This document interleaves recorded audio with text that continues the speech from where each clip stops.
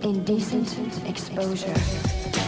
You were convicted of indecent exposure for the third time. Tell you just exactly what it is there, Poindexter. It is 4 counts of indecent exposure. Hey, brothers and sisters.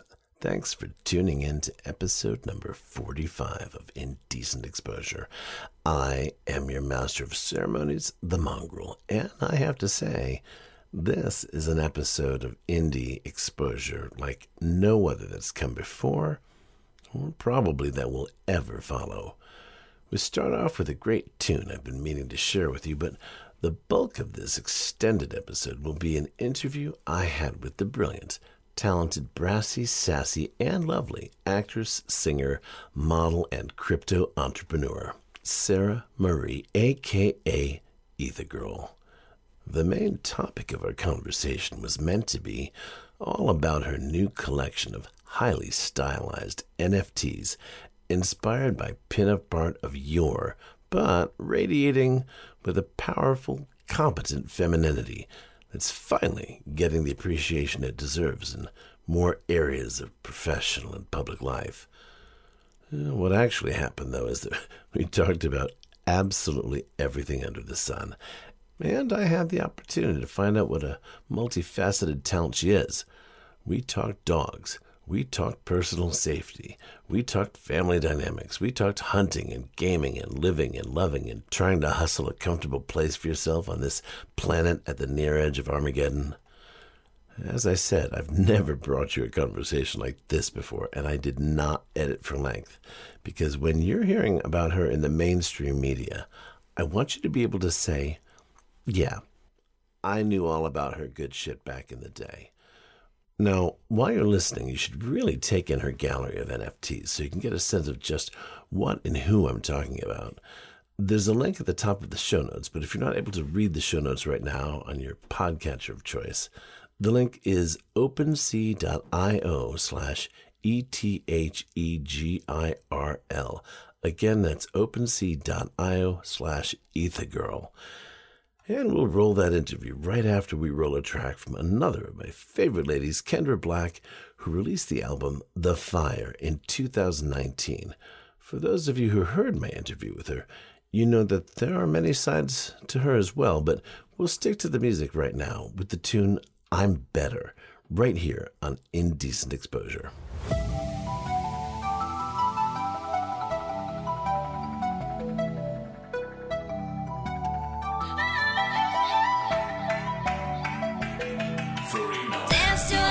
There's a fire in my head, bet you thought you would win. You got second instead. You got second instead. Try breaking me down, but I'm better than ever. Anxiety, but you thought you were clever. But I'm better, I'm better, but I'm better.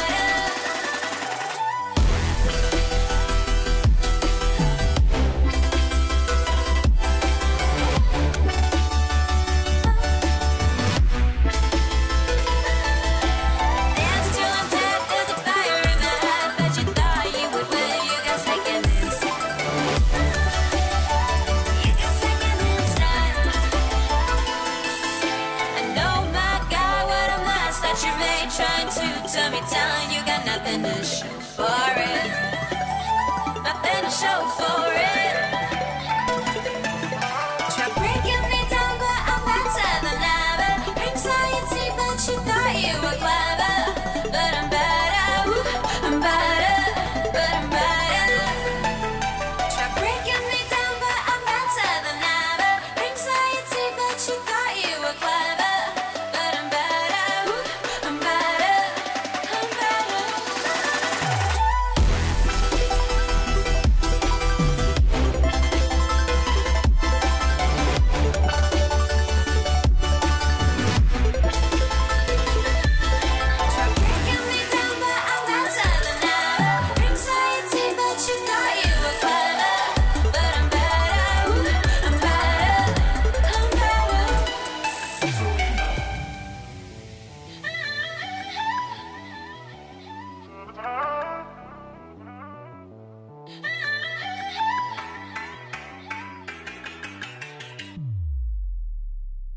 And with me on the line, actually Skype, is the one and only Ether Girl, Sarah Marie. Sarah, thank you for joining us on the show. Again.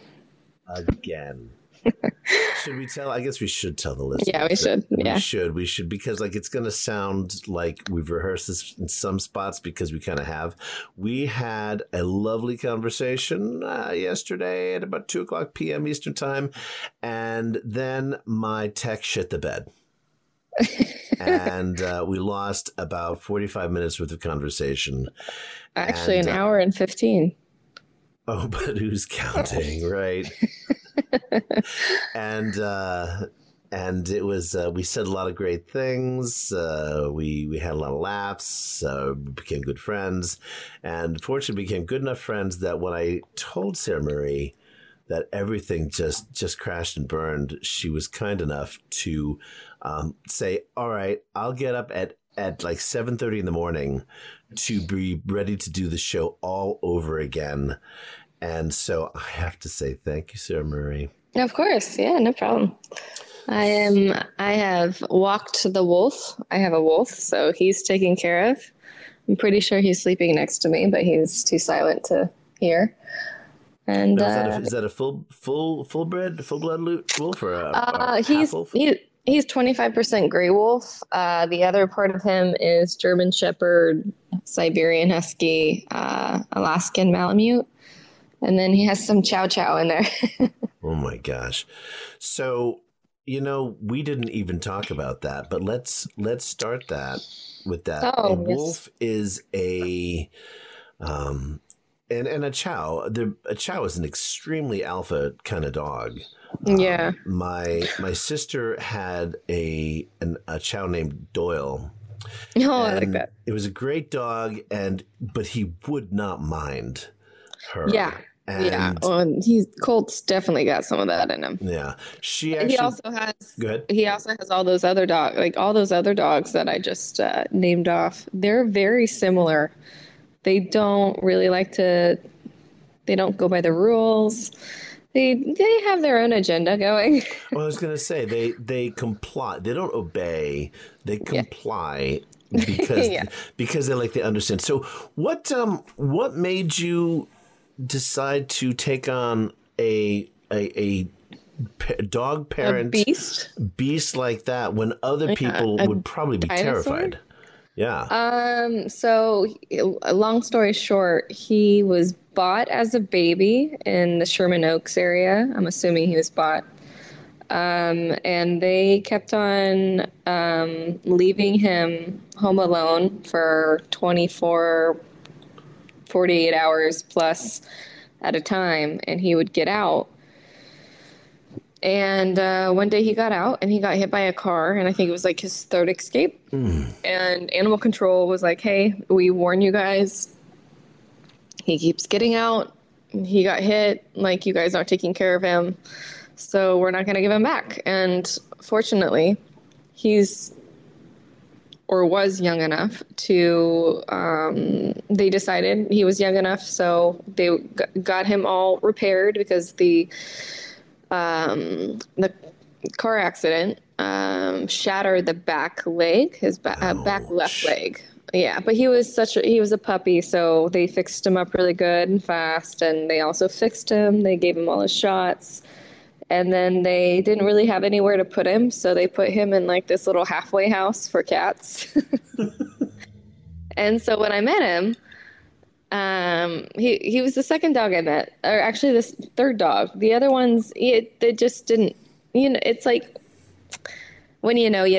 Yeah. So I met him. I went to this cat sanctuary, and he comes flying out of the fucking house, and with all these cats around.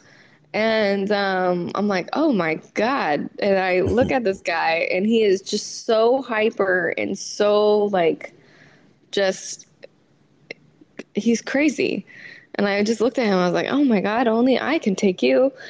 And then we went on a walk. And by the end of the walk, I was like, oh yeah, this is my dog. As crazy as fuck as he is, this is my animal. And ever since then, I had him. Yeah, it can be love at first sight like that. More so, I think, with a dog than with a human being. More so, it was like, you're crazy as fuck. No one else can handle you but me. And I was like, so I need to take you. I need to take you under my belt. Yeah, the four-legger in our house is a Dixie dog. And Dixie dogs, there's so many people who don't spay or neuter their pets down south that it means that there are some amazing dogs down there that you can adopt. Right. They bring them up here. They put them on a truck and they bring like 100 at a time, and you pick them out ahead of time. Yeah, I don't know how I feel about that. Well, I mean, they're gonna get put down. I mean, that's the thing.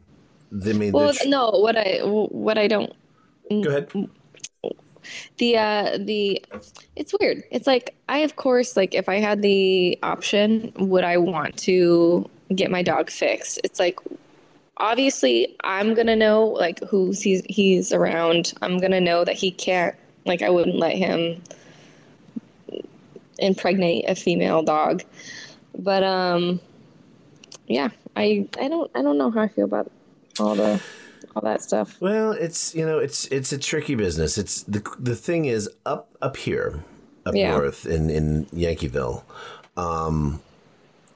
Most people do get their dogs spayed or neutered, and what happens is if you're looking to adopt a dog from the Humane Society, I mean, when we were looking, what you had was rescued pit bulls. They were like, half pit bull, half shepherd, half pit bull, half, saber-toothed tiger. There were a lot of dogs that may or may not have been like drug dealer dogs, and it was just like, it's like really, and when you've got kids, you're like, I don't know if I want that in the house. So, but if you go to the Dixie Dog site, they have, golden retrievers, and they have, poodles and chihuahuas, and, you name it, they've got it. And it's not like it's an industry. It's just that there's so many that get dropped off at the Humane Society. I know, it's so sad. Their choice is either, and this one, she's a mountain Feist, which is like this little sausage dog. She's kind of like she's a funny looking dog. But she clearly was an escape artist. Because she's really good at it. And you could tell that she lived on the road on her own by her wits. You'd get along with her. She lived by her wits for at least, probably 6-8 months before they finally caught her. Yeah. And so she's really, she obeys my wife. She tolerates me. See, it's the other way around with me. I'm tolerated, and he obeys my boyfriend. Well, it's tough. It's tough because Go ahead. Oh no, I was just gonna say, I think he tolerates. We got this dynamic going on where it's more of like a brother-sister dynamic. Got it. Yes, and it's like, I know he loves me with everything he's got. Like, he is just my shadow. He is my protector, but he's a little shit to me, and he knows he can push me around. And so that's what he does sometimes, and it drives me crazy. Yeah, we had a dog called it's a German dog called a Hovewart. It's a beautiful dog. Imagine a Newfoundland, a big shaggy Newfoundland. But with the markings of a Rottweiler. Oh my God, that's gorgeous. Gorgeous dogs and super smart. They're the precursor to the German Shepherd. Yeah. And their name means guardian of the farm or guardian of the estate. And that's what they are. They're so obsessed about making sure that all this shit is locked down where they live, that is so cool. That they tend not to stray because they can't imagine what might be going on.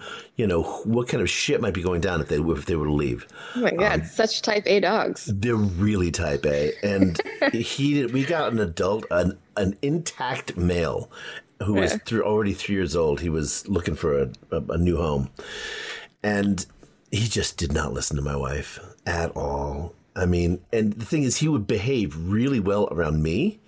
Yeah. And so it was a long time before I was like, you're saying all this shit about him. His name was Salem. You're talking all this shit about him. He's a good boy. And she's like, okay, there's the way he is around you, and then there's who he actually is. Yeah. And then it turned out that he was like so alpha. My kids were little, and he snapped at one of them, and it was a bad scene. We shipped him back to the breeder. No harm, no foul. But I would love to raise one from a puppy one day. Anyway, so we're talking dogs. We're talking alpha dogs, and even the fact that he does treat you like a little sister. Still, that suggests to me that that's in line with who Ether Girl is as a strong, successful, entrepreneurial woman in the 21st century. Yeah, he's a companion. He's a companion, and I'm sure he's a really reassuring presence to have on walks. Oh my God! Yeah, people part the seas. I'm betting people look at him like it's I am the greatest. I'm not even going to smile at you. Yeah, I'm not even going to wave hi at you.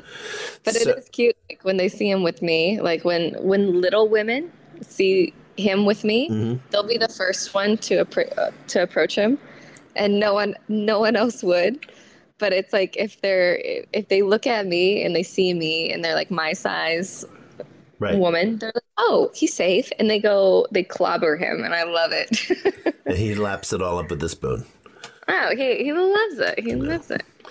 So we started talking yesterday, kind of, your backstory. I made the mistake of thinking that just because you're up in northern, your origins are Northern California, that you were a country girl. And you corrected me. Although I went back and read an article about you're being a finalist for Maxim, and you did describe yourself as a Nevada country girl. So I'm going to hold you to that. And like I said, like I was like such a chameleon. I didn't fit anywhere. I kind of experienced everything, but mainly my family was very hippie. Like my mom and my aunt, like I was saying yesterday, my aunt was born in a teepee outside of Houston, Texas on a commune. So my Omi, she has a lot of Cherokee Indian in her. So we were very hippie, but then I started hanging out with different people and I never fit in any place. So I would just, I would hop to group. And one of the groups that I stayed in for quite a bit, they happened to be hunters, and the really respectful kind. And they taught me everything I know with firearms. And they taught me how to protect myself in that way with those things. And they taught me a lot. And so I think that's where the country comes to be. Gotcha. Yeah. Now, there's some good hunting in Northern California. There is if you can get a good deer tag. Is it expensive? It's very difficult. It's expensive and it's difficult. A lot of people want to hunt, so your chances of getting the zone that you want is pretty hard to get. Huh. That's interesting. Yeah. Massachusetts, it's pretty easy, and we need more hunters here because the deer population is exploding. Yeah. And people don't realize if you don't have something to thin the herd, you're going to get diseased animals. You're going to get sick animals. Oh, yeah. You're going to get that, or you're going to get inbred, or you're going to get... something's going to go wrong. Yeah, and you're going to be hitting them in your car at 60 miles an hour at night. That too. And that could hurt you. Yeah, so, no, hunting is a thing, and there's a reason that it's a thing. Yeah. In the state of California, I feel like there are just so many people that want to hunt. And I feel like those people don't understand that there's so many states that actually really need help in that area. I mean, I would love to deer hunt where you're at, especially if it's like a overpopulated.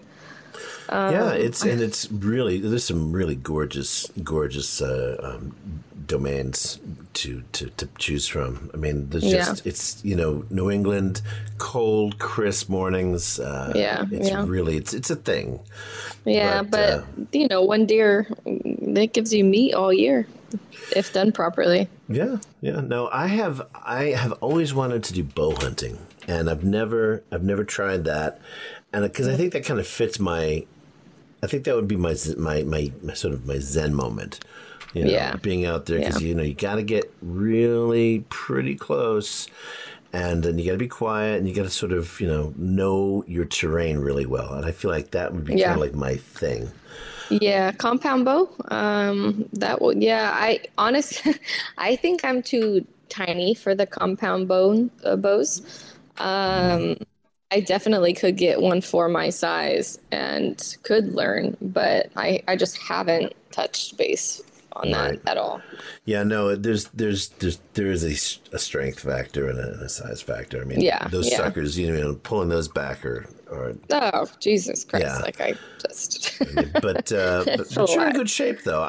You seem to have some good muscle tone there. Yeah, so I'm I have guessing that. you've got the strength for it. It's just getting used to it. Yeah, no, I definitely have the muscles for it. But I feel like also it'd be one of those things where if I got a compound bow, it'd take a lot of time to learn and it would be time consuming. Right. And I feel like there's so much more that I still have to learn in all the other areas with Right. Like yeah, you're trying to get your acting career, Yeah, rocking and rolling, yeah. and you're trying to do more modeling. And yeah, I hear there's only one life here. That's the thing that sucks, right? I know, but I would like to hunt at some like soon, probably within this next year. I would love to either deer hunt but then I would have to get the industrial sized freezer, or duck hunt. I love duck hunting. Duck hunting. Yeah. Well, I don't know if duck hunting is as big here as it is in other places. I know that and the Mid-Atlantic, Yeah. Carolinas and places like that, the big duck hunting down there. Yeah. But hey, I've got friends who are big hunters here. If you should decide to take a trip out to Massachusetts, Yeah, I would love to. I'll hook you up with these guys. They're good guys, and they'll set you up. And they have the freezer, right? So what you do is you arrange with them to store your kill, and it'll all be like freezer, like cryo packed, Right. And that way, when you want it, you just pay them to ship it out there in a cooler. Oh, I like that. I like See? that they do that service. That's a good service. I think it would. Actually, that is a good service. Maybe I That's a should look great into service. that. Yeah. Probably pays better than journalism. So, so let's talk about your origins. Yes, hippie. You're actually on your birth certificate. It's glowing moonbeam. I think is probably your name. Something like that. No, it would be Sunbeam. Sunbeam. So that you left. You've actually traveled around a bit, and Yeah. you were getting your modeling career going, and acting career, pretty early on. How old were you when you kind of get started with that? So to reiterate from yesterday, when I Gonna did, keep rubbing that in, are you? no. I'm kidding. I want the people to know, and I'm trying to think of new ways to say it, so it's not the same conversation. Got it. I think I'm doing pretty good. You're doing great. So when I was young, I did commercials. When I was very young, I don't know where to find them at this point. I started doing that, and then I did do the modeling thing here and there. But with the commercials,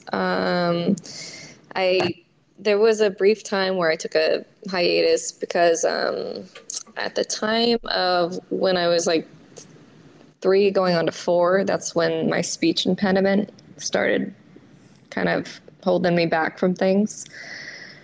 And I couldn't say my R's or my S's. And so I had to go to speech therapy for a long time. So there was like a bunch of commercials when I was like cute and tiny and didn't have to say much. And for the modeling thing, that was kind of all throughout my life. I didn't really consider it modeling.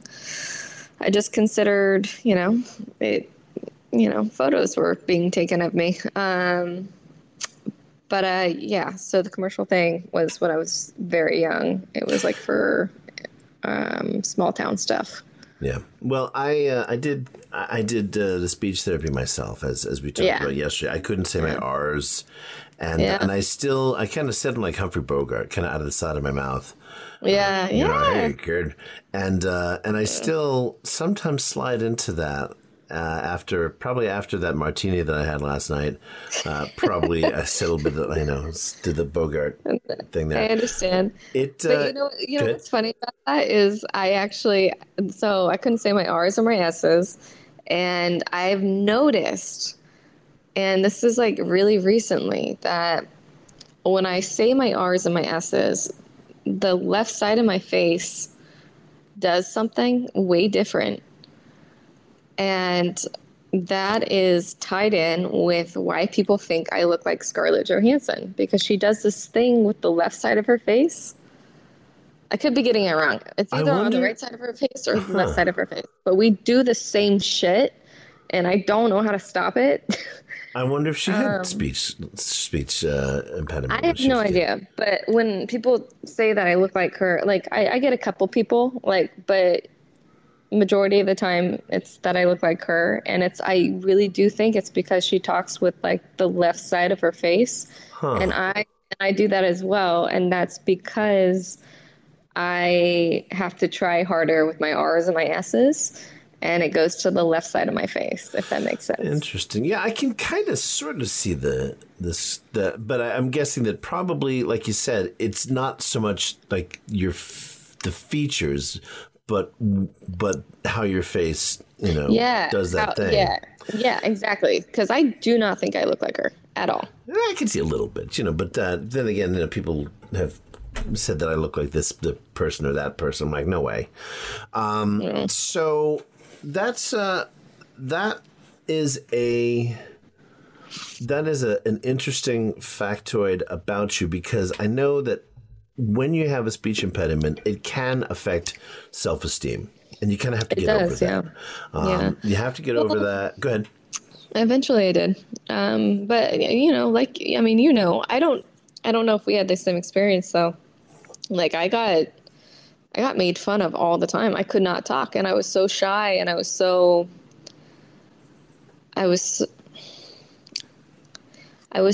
shy about not being able to talk like everybody else, and I got made fun of to where it literally made me go silent.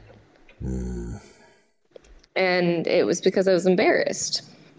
And I would have my mom, as long as I could, I would have my mom introduce me, because I couldn't say my own name, which has Sarah. It's an S and an R. And she would introduce me, and I didn't ever want to talk, because I just remember either people couldn't understand me, and then it would take a long time to figure out what I was trying to say, or I would get made fun of, by the kids at my school. So yeah, I was silent for a long time, up until I was like 9 years old. I was just shy and not wanting to open my mouth. Now, I've read that you, and I had this experience too, not to make this at all about me, but I understand it, that you found that singing did not give you the same problem. No, I didn't have to enunciate. Yeah, and because your mouth is opening very wide, I think that there's something that your brain does that makes it so that you don't have to think about enunciation. Yeah. So do you sing now? It sounds like you might be a second soprano or an alto. What I can alternate throughout anything. Got it. Singing was I feel like it saved me, and I feel like it also. Music is a huge part of my life. Singing definitely saved me, and it gave me a voice. I didn't have to enunciate, number one. That was obvious. But I kind of just found a power within it. But I'm such a shy human being that I never thought I was good. So when I sang for myself, because it made me feel incredible. So it wasn't until recently, actually, like maybe 2 years ago, that I could actually get up on a stage and sing, because I was so used to like being with choir performers. So there would be 20 to 40 of us on the stage. Right. And we were all singing next to each other. So it didn't matter how loud I was. And even then I would restrict myself because I felt like I was too loud. Like I never wanted to be too loud. I never wanted people to think that I wanted their eyes to be on me. And so I always kept it at bay, and I just kind of sang with everybody else. And then as, I grew up,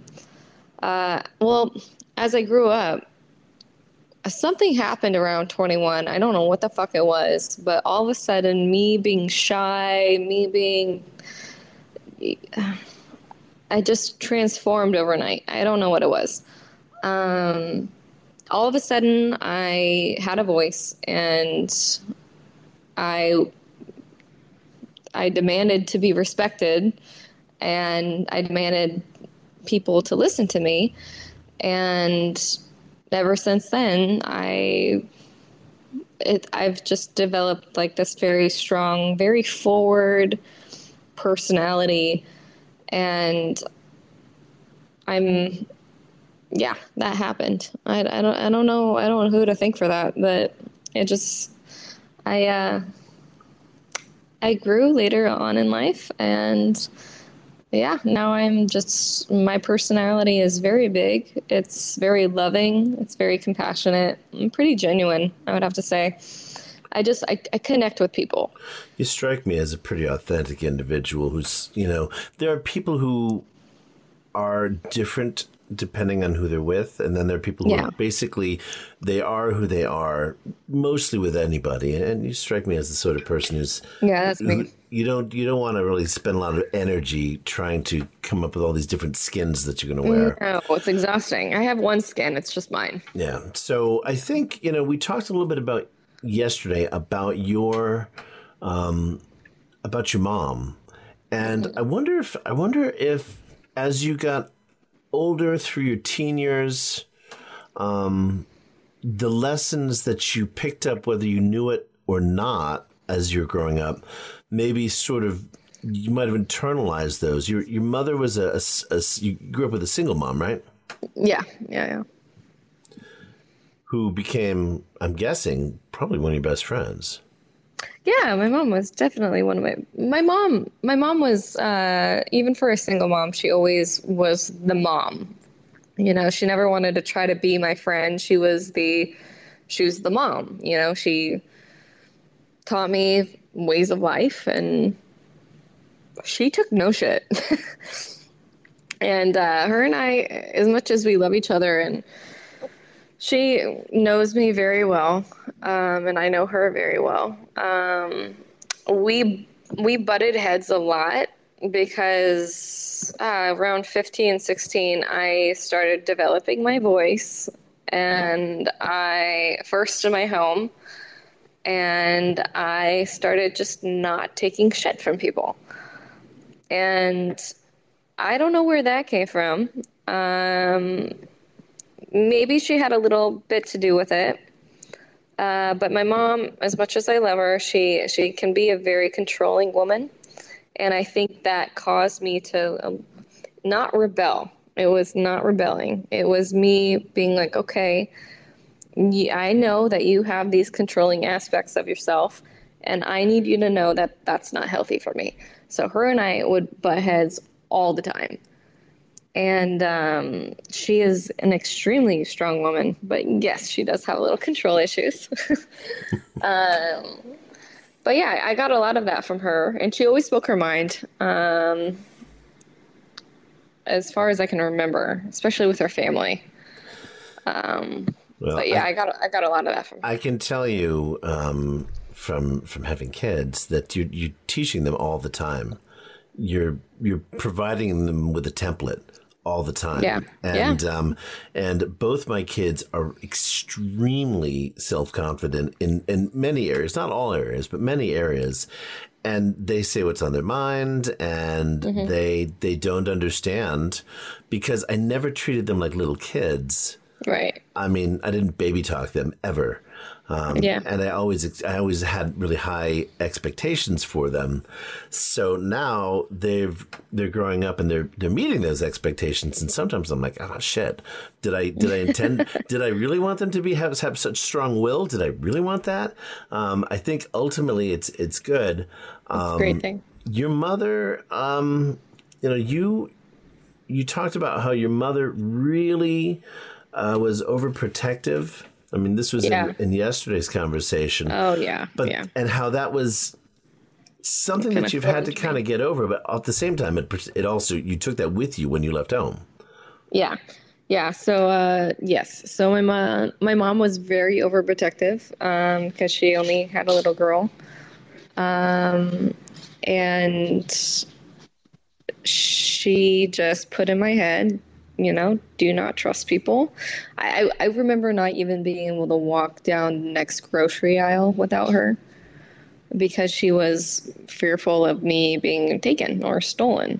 And that was throughout, honestly, until I left the house at 17. And I thank her for it because when I left and when I was on my own, I always protected myself. I always knew my whereabouts. I always just, I scanned every room. Situational awareness. Yeah. And I took that from her for sure. Do I think that it set me back a little because I was so scared?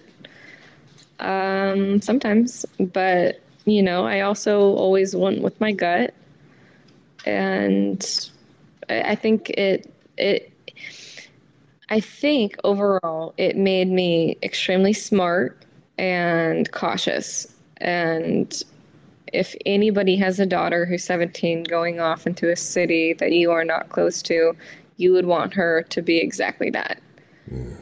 Even if it's a little overly at times. Like there's no harm in being overly cautious about your own personal safety. These days especially. I mean, yeah. There have always been dangers.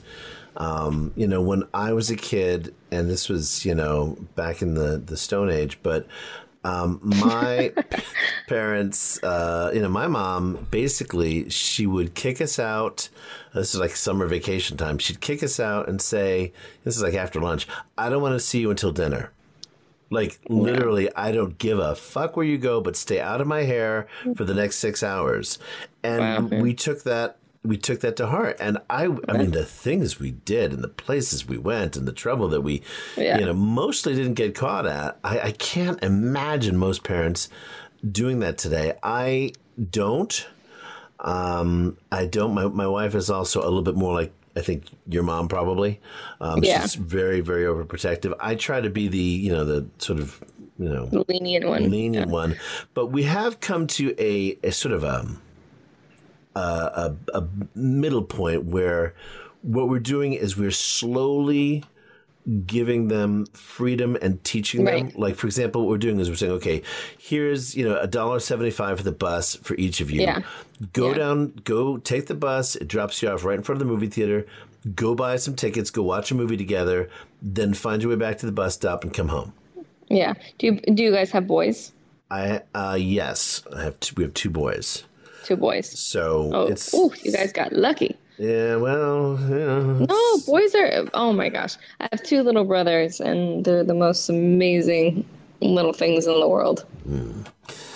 Well, I mean, people say that boys are easy, and in some ways, yeah. Yeah, in some ways, yes. In some ways, I mean, I was not easy, and I think that the thing that my mother did, she said, jokingly, but she's kind of got some witchiness to her. So she said, I hope you have children who are every bit who are just like you.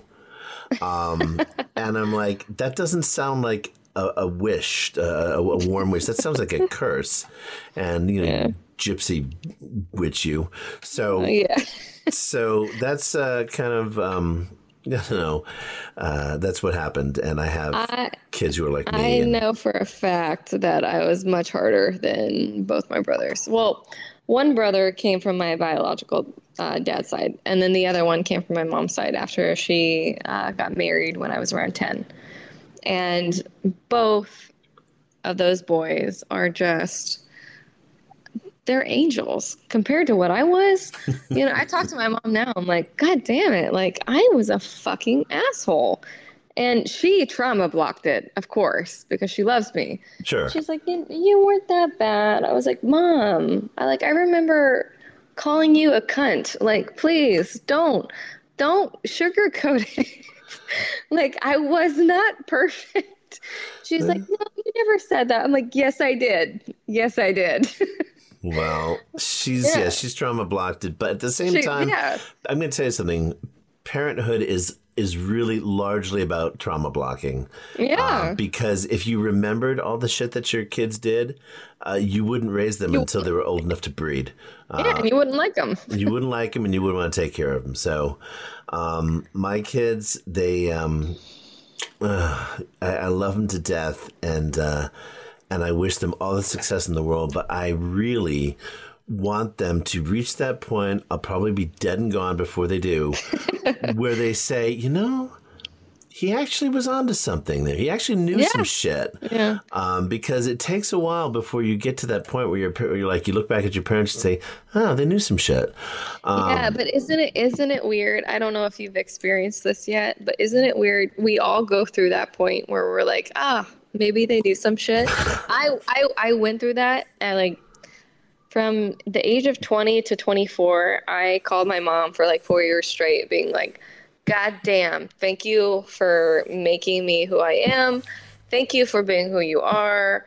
I apologize for being a little shit when I was a teenager. I was an emotional wreck, and just you're the greatest.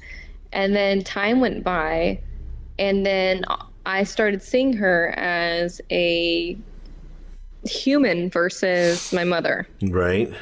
And then I started seeing her flaws as well, because, I was a grown adult. I was well into who I am now. And, this was only a couple years ago. And it's just I think there's stages where you see your parents, and then I saw her in a different light, where it wasn't she was the superhero and she knew everything. It was oh no, you're a human too.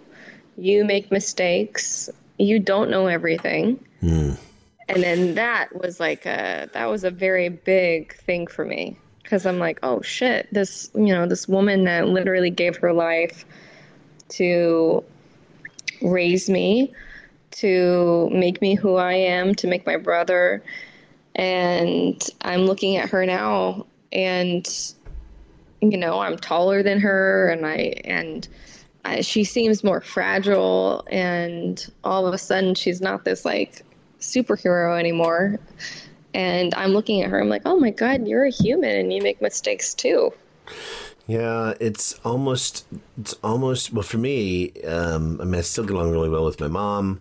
We had some friction. I know mothers and daughters tend to butt heads no matter what, but fathers and sons do too. My father was actually a monster.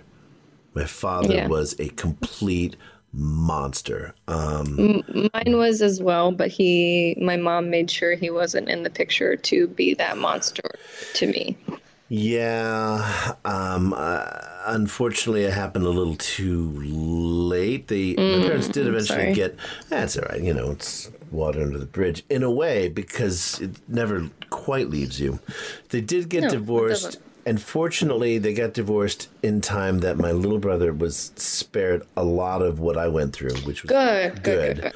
But at the same time, here's the thing. See, I felt really good about hating him.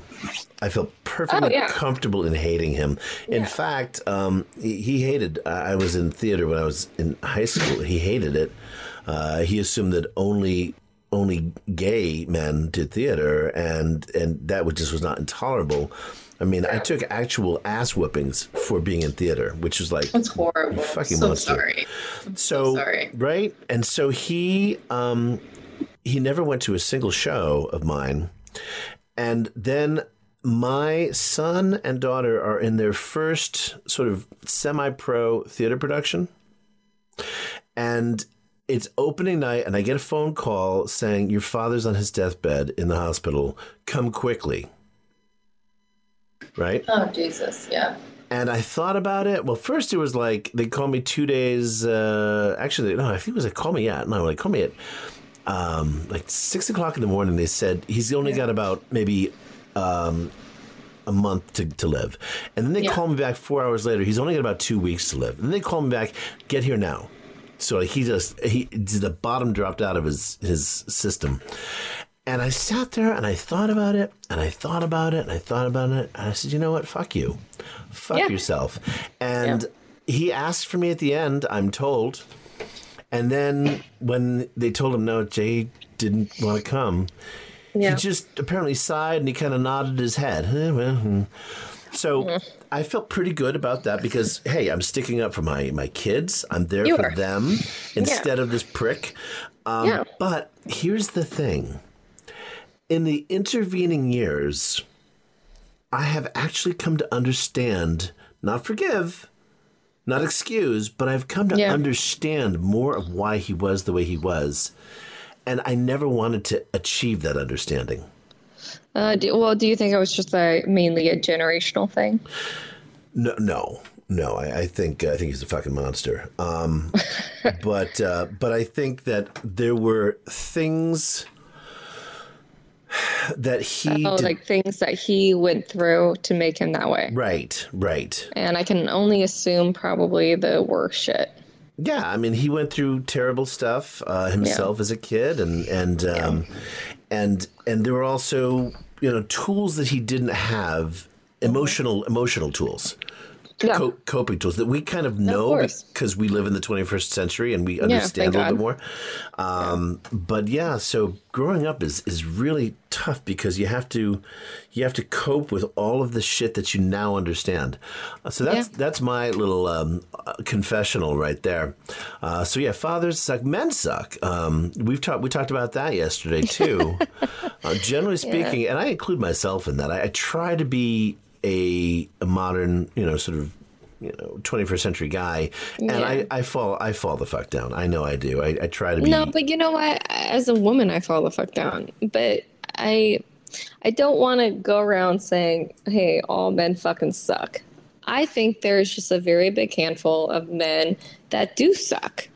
And unfortunately, they've been throughout history the ones that kind of regulate things, and they've, the light has been shined on them and the crap they've done. So it does make things harder for you. No one's perfect, but if there was a gender that sucked a little bit more, it would be men. Now, let me ask you this. You're in California, you're in Los Angeles, in a somewhat enlightened place. Mm-hmm. But you've also lived elsewhere. You've lived in Florida, right? I visit there often. No. Live there. I lived there for each time I did, it was like for a month at a time. Okay. So, but you're aware anyway that there are places that are not California or Massachusetts. They have very different sort of culturally programmed attitudes. Yeah. And the thing that people say is that it feels more and more like we're going into The Handmaid's Tale. Yeah. Do you feel as a woman that the country is maybe taking a step backward when it comes to women and women's, respecting? And... Yeah. You know what's weird, though, is I was thinking the other day, I think it was yesterday, and I was talking to my boyfriend about it, and we were watching something. Oh, we were watching I love the show American Dad. And I've watched it through and through, but I haven't watched the first couple episodes and seasons in so goddamn long. And when we were watching them, and he hadn't seen them yet, so he was used to the new ones and how they were. So we went back, started watching the first season, and they were so fucking brutal. And it was hilarious. And they said things that they could not say today. Like, they were saying these huge, like, outrageous, fucked up things that were clearly a joke. And I just remember him looking at me and be like, holy shit, this is so different from what they make now. And it's true. So to answer your question, I think I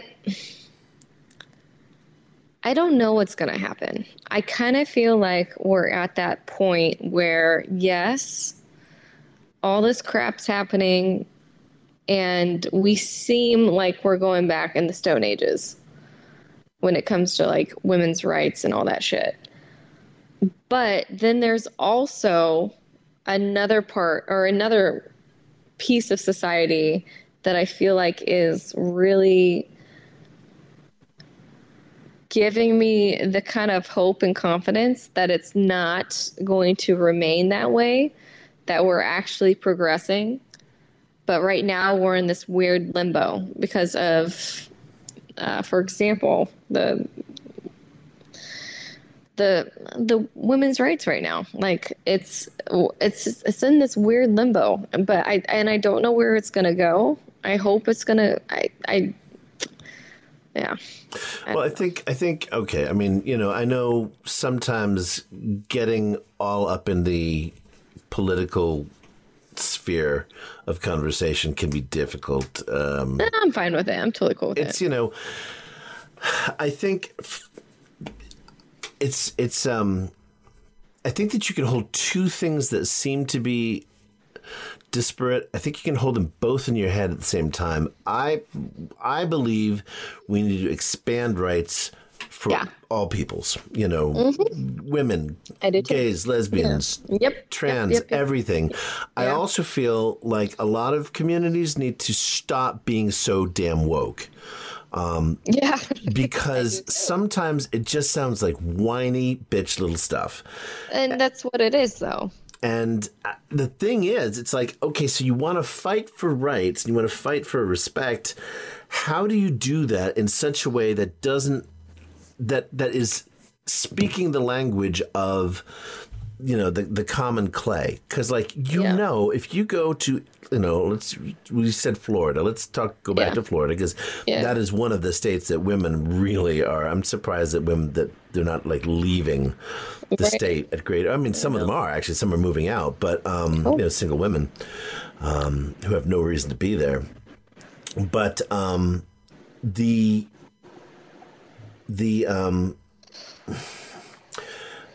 okay, I lived in Tennessee for several years. Okay, and there are plenty of people who are gay and can't come out. They're just never going to come out, right? It makes me sad. And their parents won't accept them. Their communities won't accept them. But it's not so much that's the tragedy. It's that there are families who would still be big, happy families that gather together on the barbecue and whatever, and they'd have all the same fun if they just got over it, right? I know. It's that ignorance shit. God damn. People just need to get over it. As long as people are fucking happy and healthy, in love with whoever they want to be in love with, I don't see an issue. Yeah, and I just know that probably more people would be accepting. It's just that, like, it's like, who's going to blink first? You have to come out and you have to say, I accept you. Or you have to go to your church, and if somebody says anything about your lesbian daughter or whatever, you just have to step up and say, you know what? I'll let that be between me and God, and you can just shut your mouth. And the more people who say that, I think the faster it will progress. Go ahead. I think it's as simple as just being not ignorant. Yeah. It's just ignorant to say that two people can't love each other because such and such. Right. Yeah. That's just silly. And same goes for all that kind of stuff. It's just ignorance. It's just like I just love who you want to love. If you're happy and you're healthy, that's the most important thing. It should just stop it there. Yeah. I think you're right, though. I think that we are progressing. It's just like a lot of other things, you get bumps in the graph. You get peaks and you get valleys. Hey. And then and then there's also like social media that, they all have an agenda as well. Yeah, and they really do. And they navigate things to make people think certain things, and that's scary as shit, and we can't control that. Yeah, I mean, keeping people in these echo chambers. Yeah, exactly. Showing you, just sort of reinforcing your worst, the worst of you. Yeah. Yeah. Hey, 100 years ago, it was a scandal if an Irishman married an Italian girl. So, which is crazy. Right? Like, it's fucking crazy. So, but look at where we are now. We've gotten to the point where, in most places, even the South, you'll find mixed race couples, and people generally don't say a thing about it. Yeah. So, I mean, you and I know that there's no reason that we should be waiting for progress, but obviously, I mean, love is love, and as long as people are healthy and happy, that's as simple as it needs to be. There you go. Right from the Ether Girl's mouth, love is love. Let's talk a little bit about love and about the many loves of Ether Girl here. You have a wide range of interests, and that is one of the things that really kind of piqued my interest in talking to you. The fact that you're a complex character, kiddo. That's what I can say. You in addition to acting and singing and modeling and wolf raising, you and I share a real love, and that is gaming. Yes. And we talked a little bit about that yesterday, and I could talk about it for the rest of my life. I know, right? So we talked about it. I'm gonna date myself here really badly, but everybody knows that I'm an old crotchety bastard, so that's not anything new. But my first video game was actually a home console of the game Pong. Okay. I don't even know if do you know what Pong is? No. Of course, goes my back stepdad and my mom. Right, they told me about it.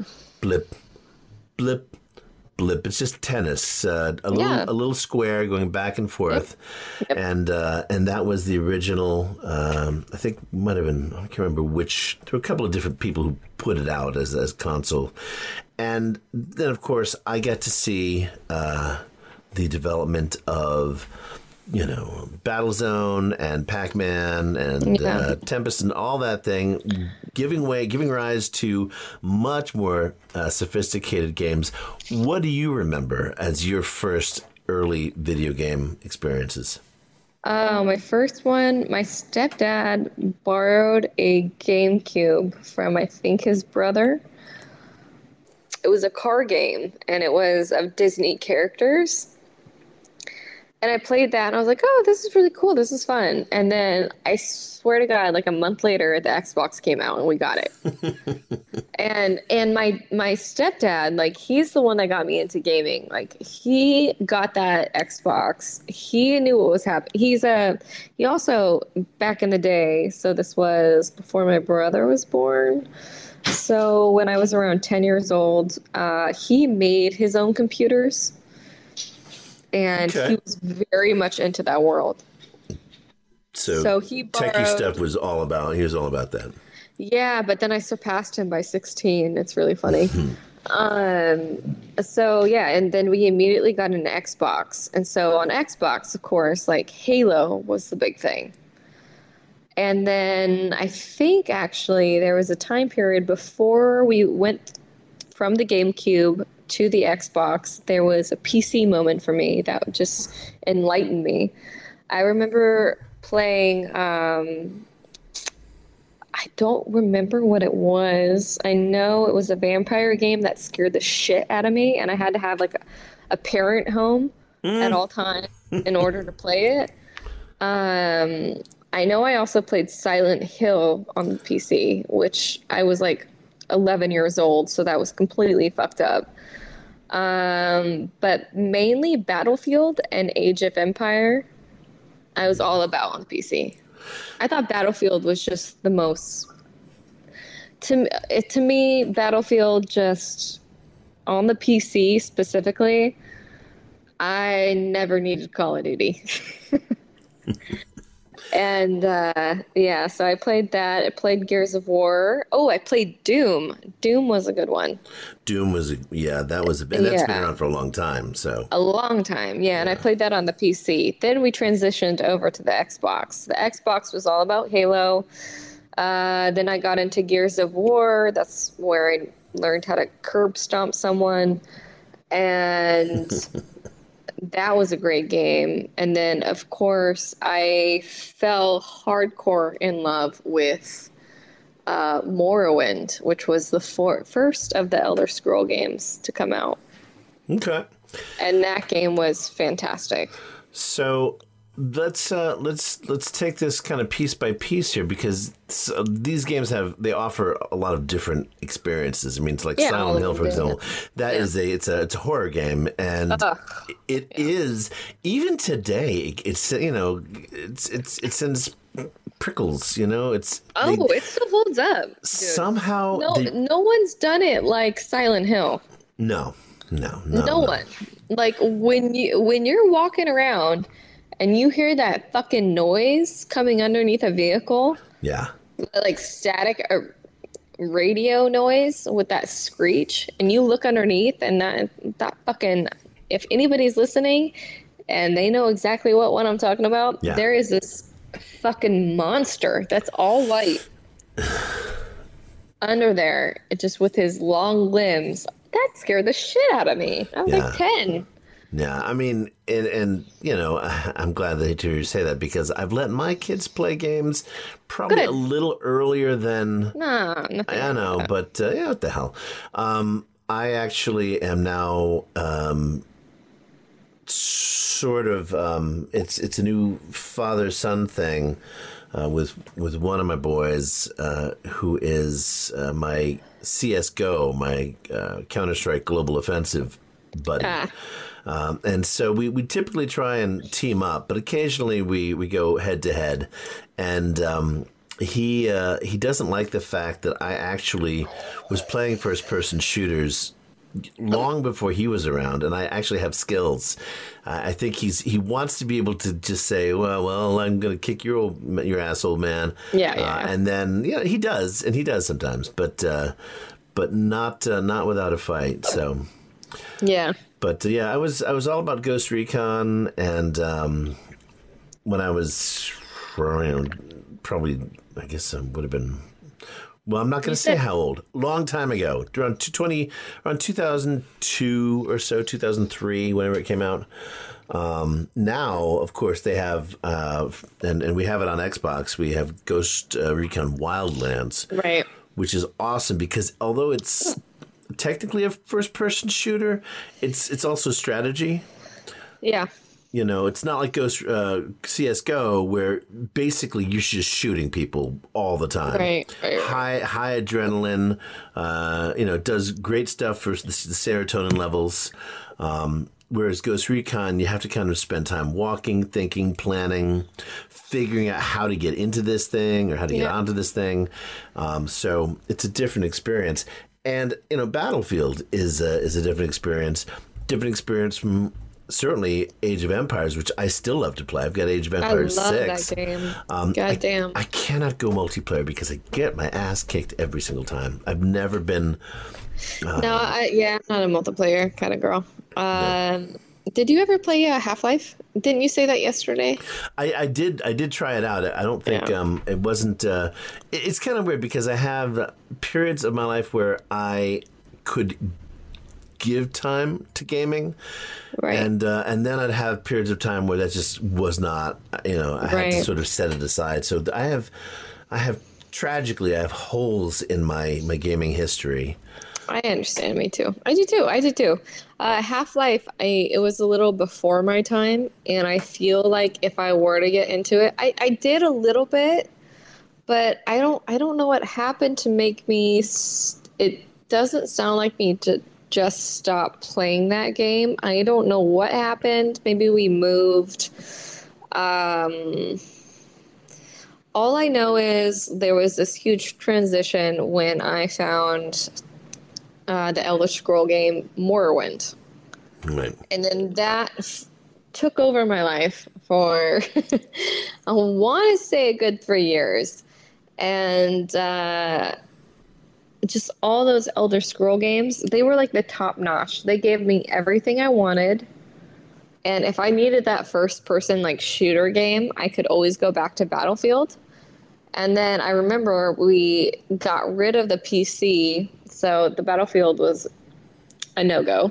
But then Halo kind of took over, and then I would like alternate because I still needed that first-person shooter, so I would alternate between two games.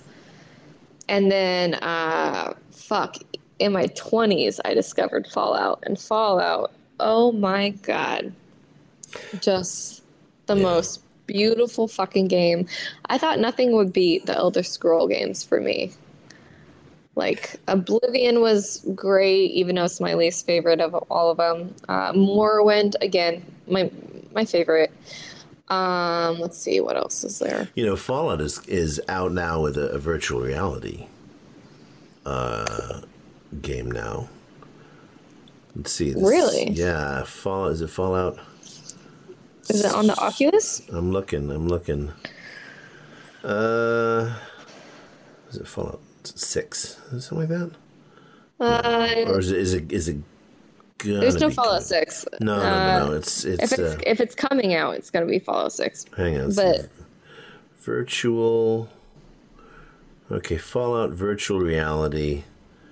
The Legend of Vault 112. Well, we'll have to check this out offline here because it looks like it's out, but I'm just trying to. I can't. I feel like I would know about it if it was out. Maybe they're experimenting with it. Maybe. So far, they have Fallout 76, and they update it all the time. And Fallout 76 got a lot of shit when it came out. Oh, this is okay. This is Fallout 4 VR, and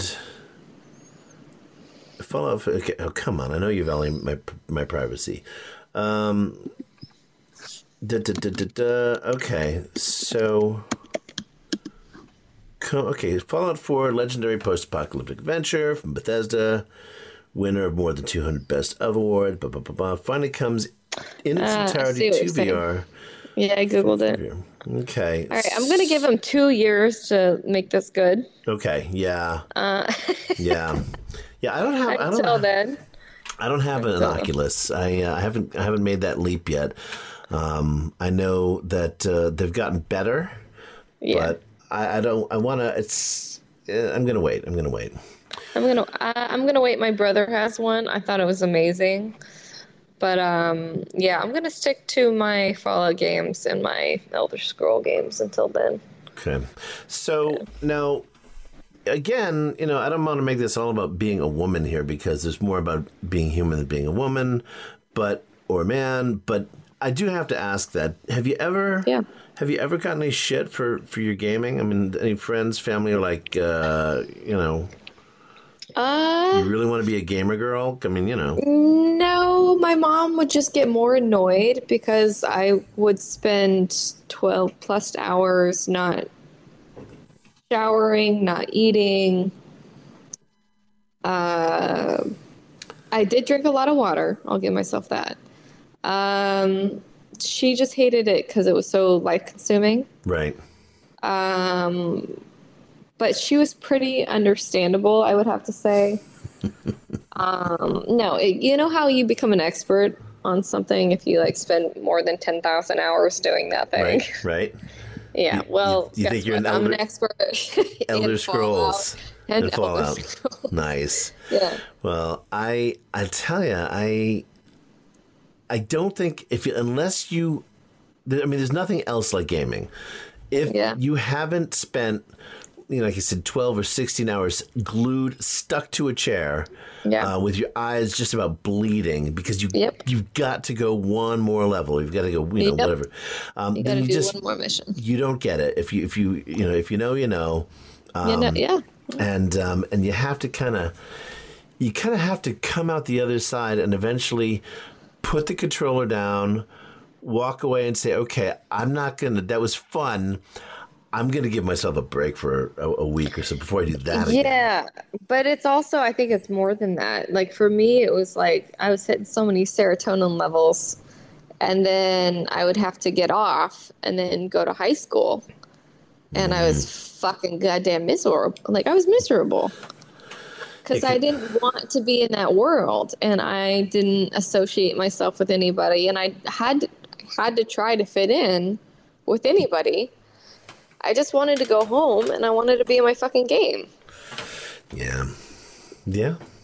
Because it's a world that you understand. The rules are clear. It's exciting, it's dangerous, and it can be just as real. And I know that a lot of people think that Ready Player One was kind of hokey. But no, it was not hokey. It was way too factual. Yeah. Yeah, I mean, and it is the truth. I think I was telling you yesterday about how I confessed that I am a Second Life long timer. I'm a Second Life old timer, going all the way back to 2003, and Second Life was lampooned in the series The Office. And it has been widely panned as like if you're Second Life, that's really weird, guy.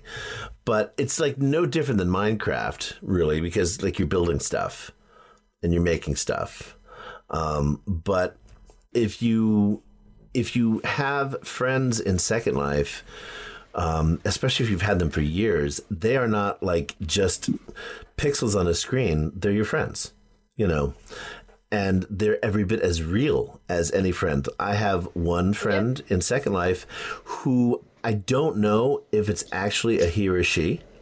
Never have. We've known each other for years. Well, that's kind of cool. And I don't ask. This person has two different avatars, one a male and one a female, and I never know which one. I never know which one I'm going to run into.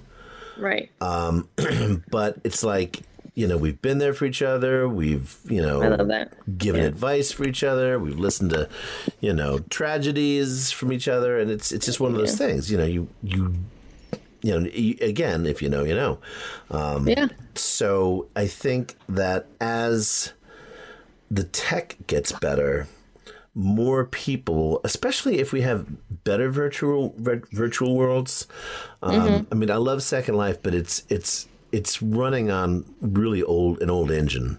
It is, yeah. And I don't know how they're going to update it because, you've got tens of thousands of people who've built cities and how do you update that without wrecking everything they've done? I don't know. But I think when we do have a virtual world that is really seamless and really flawless and also doesn't cause your CPU to scream, then I think that more people will say, interesting. And especially as the fucking climate collapses and it's, more fun to be in a virtual world than this one. So I have a question for you. Shoot. So with all the open map concept games that we have both played, don't you think that is, don't see, sometimes I get really frustrated and upset because when people talk about like Web3, like the meta world, all that shit, I literally am screaming in my head, like, I've been doing this shit for goddamn years. Yeah. Yeah. And you just plastered a new name on it, and you're calling it something else. And on top of that, at least from what I've experienced so far, it's like, and it's a little, I'm trying to find a nice way to put this. It's less than what I'm used to.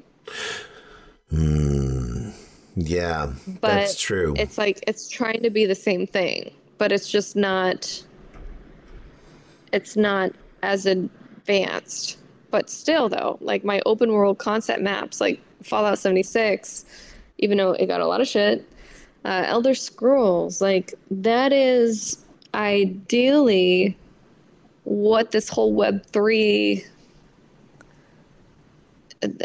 Yeah. Are you asking me, do I think there's a Web 3.0, or is it just a freaking a pretty label? And the answer is yes. No, I mean, okay. Because I believe that too. So when people ask me like, oh, what is Web3? What is your view on this, and this? It's like, I've been doing this shit for years. And for some reason, we are just making it its own thing. And on top of that, we're dumbing it down. Because you have people like, yes, the games I love, like Fallout, Elder Scroll, but let's talk about Red Dead Redemption. I was going to bring that up because that is my son's favorite game. That fucking game is so goddamn good. And they did such a good job on it. So, to me, it's just like, you're making something that has been establishing itself for years and years and perfecting itself, such as games as like Red Dead Redemption, Far Cry, my games that I speak of, Fallout, Elder Scroll, Watch Dogs. Yeah, like all those games that deserve all the recognition. And then you're calling, like, it's like, yeah, Mark Zuckerberg's Meta. You're like, are you kidding me? Like, this is like you didn't do it. This is the preschool version, buddy. Yeah, where have you been? Yeah, this is Minecraft version. What are you doing? Like, yeah, this is get out the of best. the way with that stuff. Yeah, I know. Just sit down, Mark. Yeah, exactly. But then again, like Bethesda Studios, like all those places, they don't stand up and say anything when it comes to that stuff. Yeah, and I'm I think not sure. it's What is that?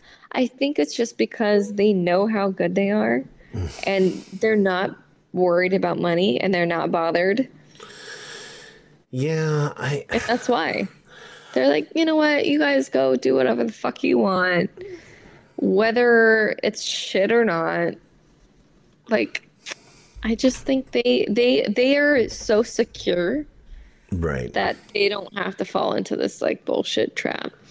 Well, yeah, I don't even see, and here's the thing, and I don't know if Mark Zuckerberg and co. really, they should have paid attention to Second Life. Because there was a rise and fall of Second Life, and now, and you know, I love Second Life, and I wish more people would learn that it's actually pretty advanced. I mean, it was always pretty advanced. Yeah. But the thing is, one of my friends in there said, when we were trying to figure out why it is not more popular, and she said, well, maybe it's because it doesn't have a use case. And I think she hit upon the key right there. There's no use case. When you're playing Red Dead Redemption, you have a use case. You have to go, take your cowboy, and you got to go, either do bounty hunting or do whatever. And you have a thing that you're doing. You have a mission. Yeah. Yeah. And I think that with the metaverse and places like Second Life, and there's actually another one that's pretty cool. I can't remember the name, but I've downloaded it. I have an avatar in it, but I never go there because nobody's there. There's nothing to do other than like, build things. You're not going anywhere. Yeah. So I think that when we're talking about this Web 3.0, what we're saying is that we're still keeping a dividing line between what's the web and what video games are. Right? Yeah, you're right. Yeah, right. You're right. You're very right. And I think, go ahead. No, I was going to just say there is a fine line, and I want it to be done properly, and I'm afraid it's not going to be done properly. Yeah. And that's frustrating. It's really frustrating because you have Bethesda, like all these guys have been doing shit, beautiful shit for years, you know? And then, see, that's the gray area I was trying to talk about yesterday. Like that's that gray area. I know we started talking about it with crypto and, we started talking about it with crypto and NFTs. I guess we have to get around to that again, don't we? We do. And we'll find a way. But that is the gray area right now with like Web3. It's like you've had all these just incredible minds make these incredible games. And Bethesda, they know what they're doing. So do a lot of others. No one's getting paid, by the way, to mention Bethesda over and over again. No, and if anybody should, I fucking should. But I've reached out to them 1,000 fucking times with no return, and I'm probably their biggest supporter. So a little fuck you to them right now. That would be fine. Unless they want to, maybe make you a spokesperson and. I mean, maybe they just didn't get my 100 emails. Like I can't fault them for that. I can't believe that you are not there at the conferences, the big conferences, at their booth. I cannot believe that either. But it just goes. This goes to show it's all about who you know, and I just don't know those people. Well, we're going to make those connections. I think we're going to make those connections. I hope. The Dial does not have, which is sort of my. Online radio. I've got a streaming radio called The Dial. 24/7, independent music and news and talk. But maybe we just need to do a gaming podcast or something. I don't know. That would be amazing. We might have to do that. We'll talk about that back in the green room. But I think, like, to go back into Second Life for a moment, like, I don't always want to log in to find out if my friends are online. What I would love is if I could connect my Messenger account into Second Life. Okay. Right? And I think that's where Web 3.0 could exist. Like if I could connect my games and my life. Yeah. See, and I think that's where you and I are very different because you would want to do that, whereas I find it to be my own sanctuary the less people involved. And I really like that. And I think I mentioned yesterday that the whole reason for, like, I did not like when Fallout and Elder Scroll went online. I did not like it. I had a problem with it because then it's not my own little world, my own little sanctuary. It was all of a sudden like these people were around, and I acclimated. And you can change your settings at all times, but I think you like that social part of that, right? I do. Versus, I do not. So to you, it's intrusive. It's a little intrusive. No, it's just like I don't. I think it's because I'm such an emotional being, and the people in my life and my small circle, I give them so much of my energy that when it comes to me wanting to exclude them and everything else, it's just like I want my own little world to be my own. Yeah, that makes sense. That makes sense. I think probably part of why I am interested in merging, and it's funny because I don't want everybody I know in real life to to join me in cyberspace. Right. I don't want everybody involved. Yeah. Which I is don't why want any. you don't want any. But but I think for me, a lot of it is because I run an online news organization and I do a lot of podcasting, and I'm sitting in this goddamn chair for 16 hours a day most of the time. And so, like, I would love to get out more. I have friends, in the flesh and blood who are like, dude, we never see you. Maybe come out to an event or a party or something one of these days. Yeah. And I'm like, yeah, I will. And, that, I'm always working. So for me, if I can log on and chat with a few people that I know, that to me is I guess it's maybe, I don't want to say a compromise, because, like I said, the people I know online are genuine friends. Yeah, they're just digital friends, Right. And I know that at any moment, they could decide to say, "Fuck it, I'm not going to be playing this. I'm not going to be logging on," and I would never know where they went. Mm-hmm. I mean, unless I happen to have their actual emails and stuff like that. And sometimes I do. Right. But yeah, it's a weird thing because they are pixels, but so anyway, that's a place where we're probably always going to have a disagreement, and that's fine.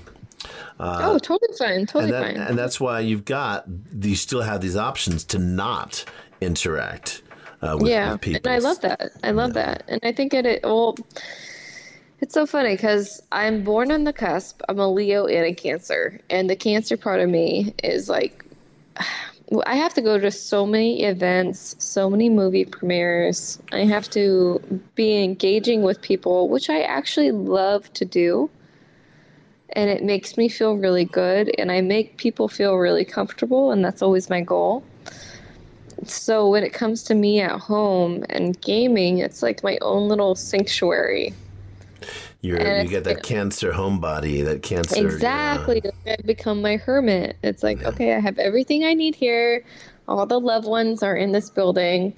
Like, everybody's safe, and I can just indulge myself into this universe that I much prefer. And then when I have to go out, I go all out. Like, I'm a people person. I know how to talk to people. I know how to make them feel comfortable. So it's just like this. I don't know. It's how I maintain my balance. I gotcha. And that's again, it's something that didn't exist 30 years ago. No. And if you don't know how gaming can actually reset you, then it does. Yeah, it really does. And so you're a Cancer, huh? Yeah, well, I'm a Cancer and a Leo. It's very weird. As I get older, I become more of a Leo.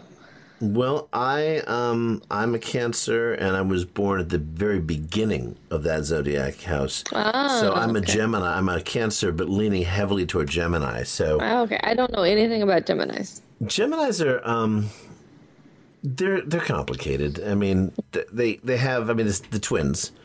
And so there's a lot of like sort of split personality. There's you're this way, but you're also that way, and so that is why. Even though I'm a Cancer and I'm a homebody and I grew up very shy also, I also have this other part of me that's like, I want to be out there. I want to be public.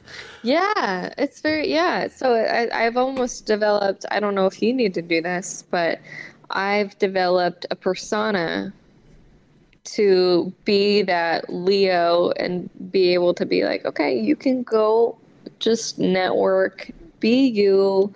You're still going to appreciate people. You're still going to be genuine. You're still going to actually meet them for who they are. You're going to, adore them.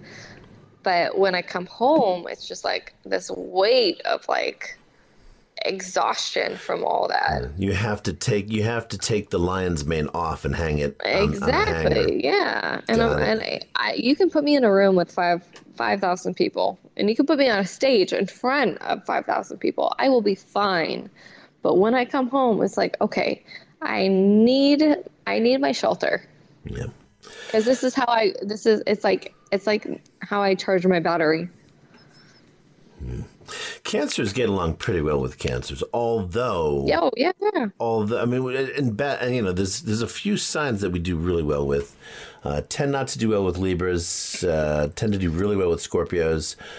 Cancers get along really well, except that sometimes we can be like, it's like this emotional fest. Oh, It's like for this, sure. you know. Yeah. So you gotta be careful there.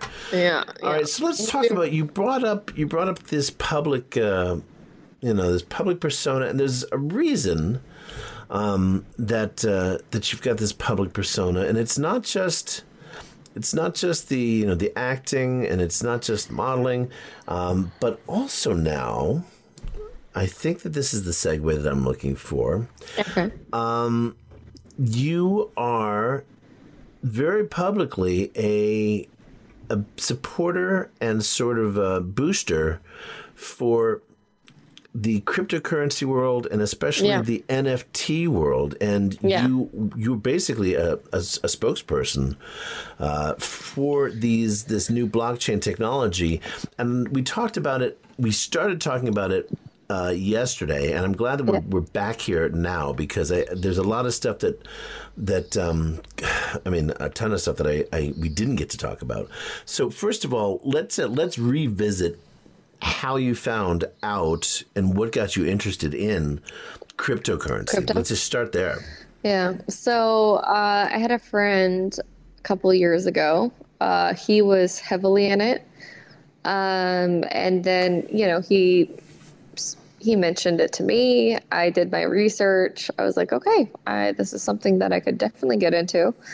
And specifically, like, I could believe in certain coins. So I got into XRP very early. I got into Ethereum very early. And I mentioned this yesterday, like, there's a reason why the rich get richer. At the time, a couple years ago, I was pretty poor and couldn't afford to put too much into XRP, Ethereum, Bitcoin, ADA at the time. But I put in all that I had, and then that was a great thing. It did very well for me. And then I backed out in November when I knew and thought everything was going to crash, which it did. So I took everything out in November, and I made a good profit. A great one? No, because what I had to start wasn't, it wasn't all the money in the world. Yeah, you said that you bought XRP when it was like, what, 5 cents or something? Yeah. So if you had, 10 grand to drop, I think even lower than that, actually. Even a grand, because it went up. What did it go up to eventually? It went up to almost $2. So yeah, I mean, if you start out at even a nickel, and you can drop $1,000 into one of these coins because you have $1,000 that you can afford to part with.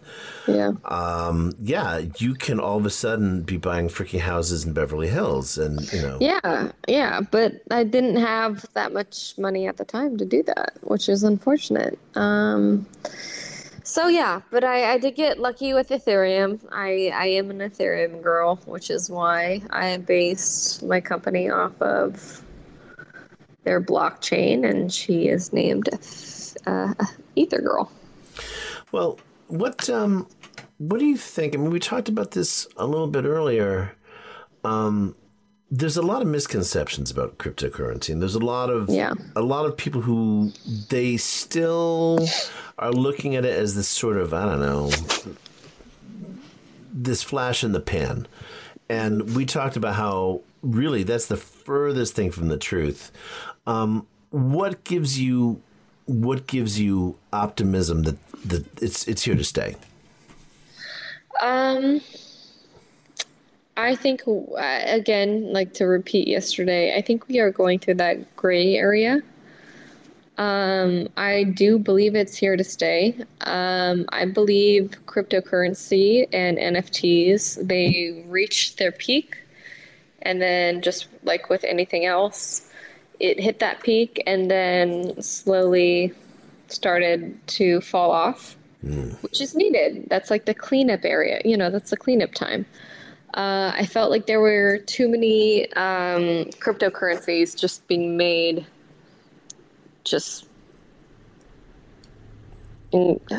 all the time. Crazy. They were amount. being minted one after the other. It was insane. It was absolutely insane. And there was no, like, it was crap. So I think we're in the weeding process right now. I think what's happening is we're in that gray area where it's like, okay, everything reached its limit, and now we're cleaning up. And I think that's exactly what we're doing. And that's exactly that. It was completely needed.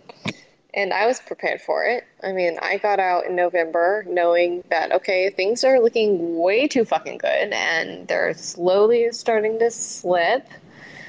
And maybe this is the moment where we slip drastically to clean house. And I think that's what happened. So yeah, I got out in November, took all my cash. Honestly, I keep an eye on it. Like I look at the crypto market every single day just to skim through it. I think it's cleaning house right now. And then with NFTs, I would love to get into the conversation that we got into yesterday about them. Yeah, no, I think the point is, the irrational exuberance of the last 5 years. It was just that. There was a lot of speculation and a lot of people who didn't really understand what it was, who were willing to... I mean, and that's why all these coins started popping up, because there were so many unsophisticated investors who they were basically enablers, Yeah. They were throwing their money at everything new, hoping that there'd be some payback. And eventually you start to realize, wait a minute, these can't all take off. I mean, they can't all succeed. No. You should realize that. But, we talked a little bit yesterday about how, cryptocurrency can be used for a lot of things. We talked about how there's this local currency called Berkshires, because I'm in the Berkshires, and now it is a local currency that started out as paper money, beautiful paper money actually, that you could use locally in stores that accepted it, and it keeps the money in the community. Now that they have an app that you've got on your phone, they have a coin. It's a Berkshire coin, and it makes it super easy for people to pay for things, and the money stays here. And you pay no fees on it unless you cash out. And people don't really cash out because it's not an investment instrument. So I think that there is a lot of use in the future for cryptocurrency used in a rational way, in a useful way, not just as an investment. Although, there's still always going to be that facet. The NFT market the NFT market, I think, is fascinating because while, again, people are still buying, they're still paying, $100,000, $200,000 for, funny little pictures. I think that it means a lot more than that. And I guess for me, when I saw your series, you have a collection in your Ether Girl series, I realized that you were really sort of merging a lot of different parts of yourself. Certainly, we haven't talked about this because I typically don't bring up such superficial things as looks, but you are a bombshell, and and that's just what it is. And you have been a big supporter of strong women, and it's okay for strong women to also be sexy women. Oh, yeah. Definitely. And I think that's great because, being attractive is not a crime, right? I mean, No. So you have a really fun sort of throwback collection of NFTs. Yeah, I do. For Ether Girl, which place you in some ways somewhere in the 1930s, 1940s. Yeah. As a pinup girl, but also, as a modern woman too. Tell me about when you thought, hey, this is something that I want to do. Yeah, no, I think I described it perfectly yesterday, so I'm gonna really try very hard to re-elaborate. So yeah, Ether Girl is that nostalgic 1930s through 1940s, 50s pinup girl. It's the Marilyn Monroe look. It's that the whole idea came from I wanted that post-apocalyptic kind of advertisement that we can all kind of find a home in with, that stuff is early America. And so that's what I did with her. She is this beautiful pinup, and she advertises, she will be advertising the new products of, our generation, but still bringing that little past with her. And that was the whole concept. I love the fact that you're making use of some symbols that are often associated with very masculine the world, the martini, the cigar. Yeah. But you are doing a hot take with them as interpreted in a very stylized. It's a very stylized look. It's not a photorealistic thing. It's definitely pinup style. But you go and you have various various poses. You're dressed in some provocative lingerie, and you're obviously having a lot of fun. Did you do a photo shoot specifically for this? Yeah, I did. Yeah, and actually, so one of my favorite NFTs that came from this. If you give me 2 seconds, I can look at the name online. It's my favorite picture. I'm smiling, and it's a very natural laugh. So the NFT is called "I Don't Want to Set the World on Fire," and it's me laughing, and I have the martini glass up in the air. And the photographer, how we captured that moment in particular, I had Beyonce playing when we were doing these photos. And then my actual playlist started right after. I think we ran out of the Beyonce. So my at-home playlist started. And it was a song by Eminem, Royce 9. I'm pretty sure King Crooked was on it. But it was called, and Yellow Wolf was on it. And it was, the song is called, I don't want to get it wrong. Psychopath Killer. And so when that song came on, and I was like, I looked to the photographer, and I was like, I am so sorry. This is my at-home album.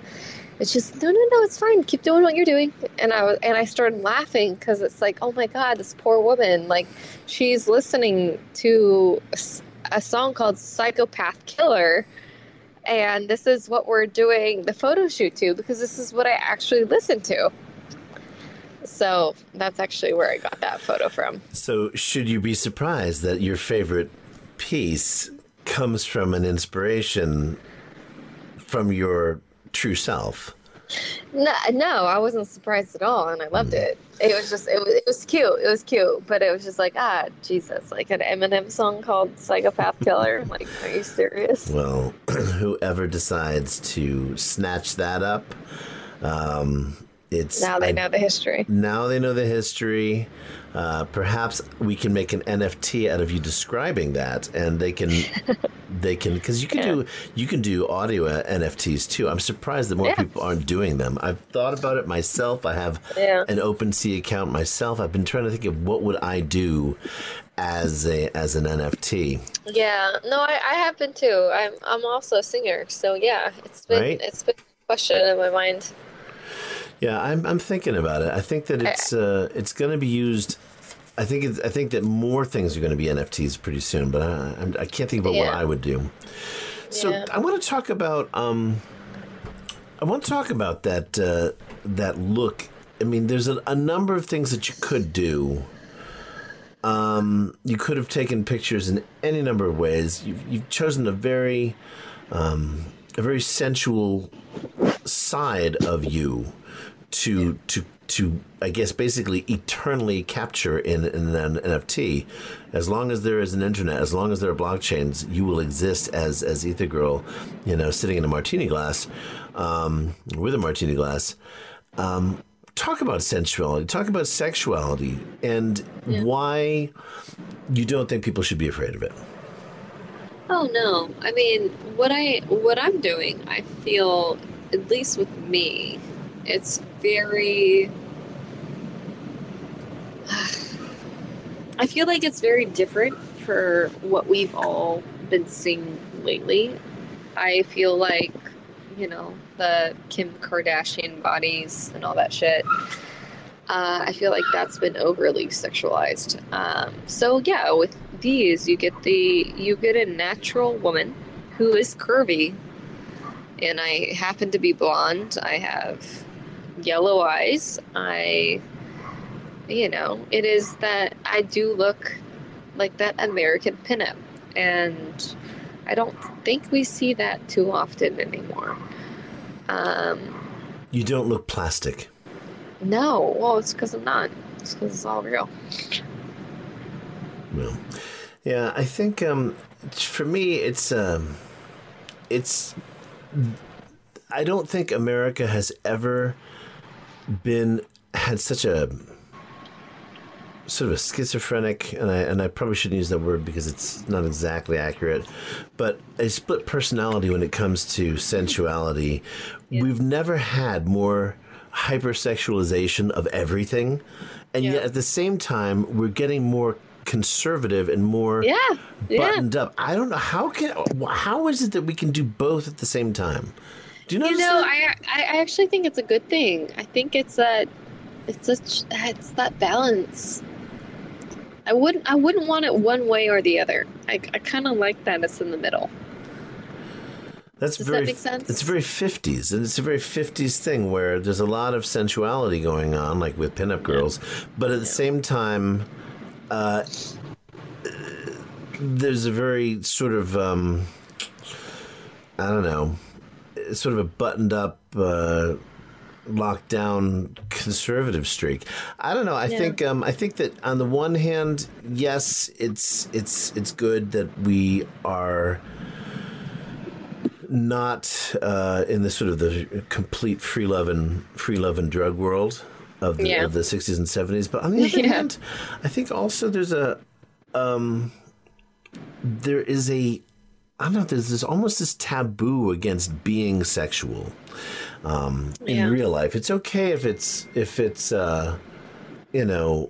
as part of an entertainment vehicle, a movie or video, but you're not supposed to be in real life. And I just feel like there's this... and I also feel like with women lately, like, I mean, going back to Fashion Nova, they have not sponsored me, and all I do is wear their clothes. But they have, naturally, they flock to a woman who's super curvy, and that's, I am curvy, but I'm like a natural curvy.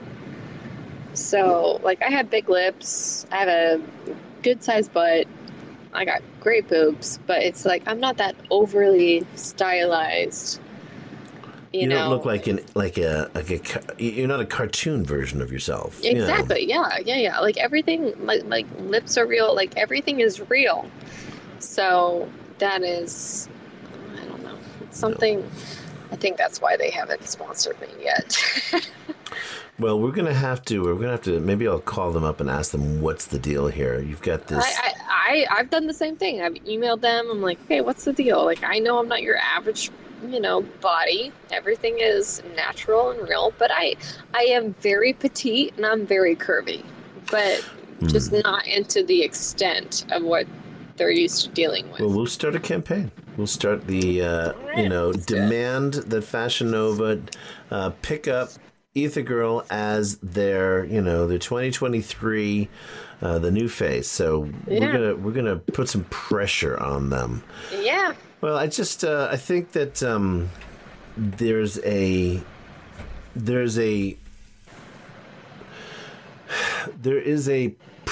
sort of a primness to the 2020s that I didn't expect, and I just feel like with women, it should be that they are free to express themselves, and not just because it's commercially viable. Right. But because it's it's a way of life. I don't know. It's kind of like people who are so darn they think they're so edgy, and like because they dress edgy, but Right. when you start talking to them, they're like, you're actually not edgy. You're just like No, and you're not even interesting. Yeah, so I would like to say that I wear very normal clothes. I'm very normal, Me like too. your average Me guy. too. But when you start talking to me, you realize I'm a bit off. I'm a bit strange, and that's people. I think I they're don't jealous. think you're strange. Oh well, not in a bad way. I think I think you're unique, Thank and you. I think people like you and I are hard to come by. That is the truth, and that's why we got to stick together going into the apocalypse, because that's how we're going to survive. Trust me. Right? Well, I mean, the Earth is it's either burning or flooding or freezing. Something's gonna happen. Something's gonna happen. I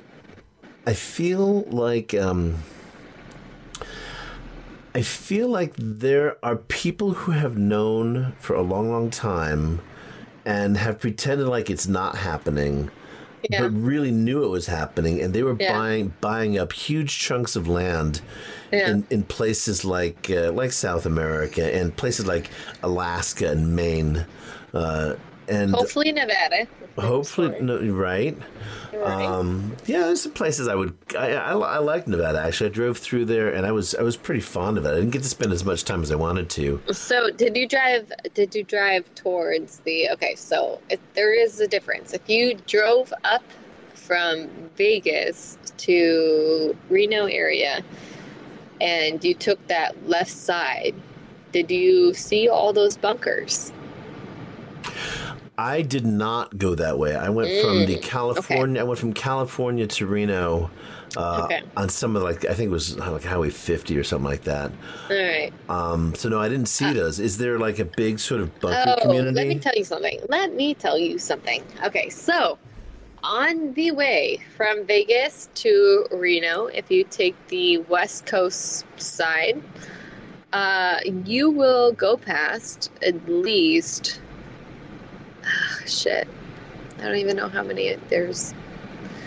I want to say you go through the strip on the highway, and on both your left side and right side, there are at least 500 bunkers. Oh my gosh. Oh yeah. Just these little mounds of dirt with a fucking door in the And ground. they're bug out bunkers. Yeah. Wow. So, and I know that there's like a thing where like people, they buy up like empty missile silos and stuff. Yeah. And they build, amazing retreats with, they have enough food for like, 12 people for 10 years or some shit like that, stored. And I think that that's probably, that's great. But I'll tell you this: I went to the one of the oldest country fairs in the country, the Heath Fair in Massachusetts, which is this itty bitty fair. There's no commercialism there. In fact, there weren't any rides this year, which is really weird. They usually have rides. But I was looking at the people, and I was thinking, these are the people. And, I own a farm as well. And so I include myself there. But these are the people who, they know how to do shit, right? I mean, They are hunters and they are gardeners and they know how to fix things. They know how to build things. They know how to do things. And when the apocalypse happens, that's great that you've got $1 million right now and that you've got a bunker. But once you run out of that food, you're going to need to know how to do things. And so I kind of feel like there's a certain sort of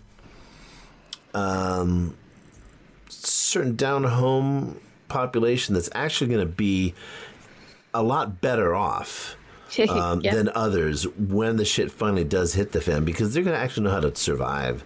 Oh, for sure. Not to get too dark here, because, this is, we're talking about your gorgeous NFTs. Oh, we didn't talk about how to... Okay, let's back up here. Okay, let's back up here, because I can see that this is the way our conversation is going to go. These NFTs aren't just sitting there being pretty for the hell of it, right? People can get these NFTs. That's the point. Yeah. And the point about the NFTs, what I should say, is that there is only one. Yeah, could you take a screenshot of it? You could. However, there is an ownership contract when you purchase an NFT that guarantees that there can only ever be, well, actually, you can set how many there's going to be, but I'm guessing that there's only one of each of those. Yeah, correct. Yeah. So there's never going to be another I don't want to set the world on fire. Right. But the whole thing about them, which is cool, so they are advertisements in the metaverse. So I am talking to big companies to advertise. Okay, so for example, we see the martini glass in one of the pictures. So for example, we get a gin product. We do a whole other photo shoot, and within Ether Girl style. And she does this advertisement for this gin product. And then whoever buys it, they can put it into whatever metaverse Web3 they want. So they have a piece of the advertising that's going back to the product, which is going to be a brand of the United States. And they have a little piece of that compensation from that brand. So if you believe in a brand, for example, let's think of my favorite gin. If Sapphire wanted to work with me, we would do a pinup inspired Sapphire, advertisement. And then people could buy that advertisement and put it into the metaverse that they choose to put it in. And that would be free advertising for Sapphire using Ether Girl. And then the person who purchases it would be, they would also have some stake in that. I love it. See, I didn't understand that before, and I'm glad that we circle back around, because that makes all the difference. So it isn't just that you have a gorgeous picture of a beautiful woman. Yeah. And there's, nothing wrong with having a gorgeous picture of a beautiful woman. No. But it goes beyond really that. Want those American brands into commercial. Yeah. And this is the next way to go with Web3. So whether it be a gin or a cigar or a beer or a lingerie. Or lingerie, yeah. Yeah, or makeup or I contacted GE Electric the other day. Like, the old pinups to do anything about a washer and dryer. Like, it's the sky is the limit. She is just advertising the new, and she is bringing the piece of old back into the advertisement, bringing the pinup, and then like that pure American woman, and yeah. I love it. Hey, your volume dropped significantly just then. Oh shit. Okay. Let me see what happened. Well, while you're checking that out, I'll do a little more explainer here for the audience. NFTs, they started out as, in the way a lot of things start out, as something that did not seem to have a lot of utility. They were for fun. They seemed even frivolous. You get people who are, like I said, spending, $1 million on, funny pictures, which is like, why are we doing this? But the real usefulness of NFTs is the fact that there can be, I'm going to slip into my Highlander voice, there can be only one. And you could use NFTs for all sorts of things, such as you could have an NFT system whereby you sell concert tickets, right? And so every ticket is an NFT, and that way it is guaranteed that it is authentic. You could have hospital records that are NFTs. Hospital records that contain your health information, your medical information, that are secure, that are encrypted, and that can travel with you anywhere in a way that is completely inalterable. You could have NFTs for your college transcripts. You could have NFTs for just about anything where you need to be able to trust the authenticity. And I think that it's no accident that one of the first things we started talking about in this conversation with Sarah Marie here, Ether Girl, is the fact that she is authentic. She is the real deal. And I would love to see brands sort of, catch a ride on that. Because if there's one thing that brands have to convince people of these days is that they are authentic. They have an originality, a uniqueness that you just, you can't get with the store brand, so to speak. And I think that high-end products, whether they're shoes or like you said, makeup or gin, they would do well to partner up with you, because that's what your brand is all about. It's about authenticity, uniqueness, and of course, a little bit of lightheartedness. Yeah. During the lead up to the apocalypse, which we all need a little bit of gallows humor, I suppose. Yep. Yeah, I agree. So what next? What do you think is next for you? You've got this. Obviously, people are going to be going to visit, because I'm going to have the link in the show notes to your OpenSea page. And people can just search if they want. They can go to OpenSea.io and they can search Ether Girl and they'll find you. Yeah. But what else you got on the stove, on the back burner? On the horizon? Yeah, what's cooking?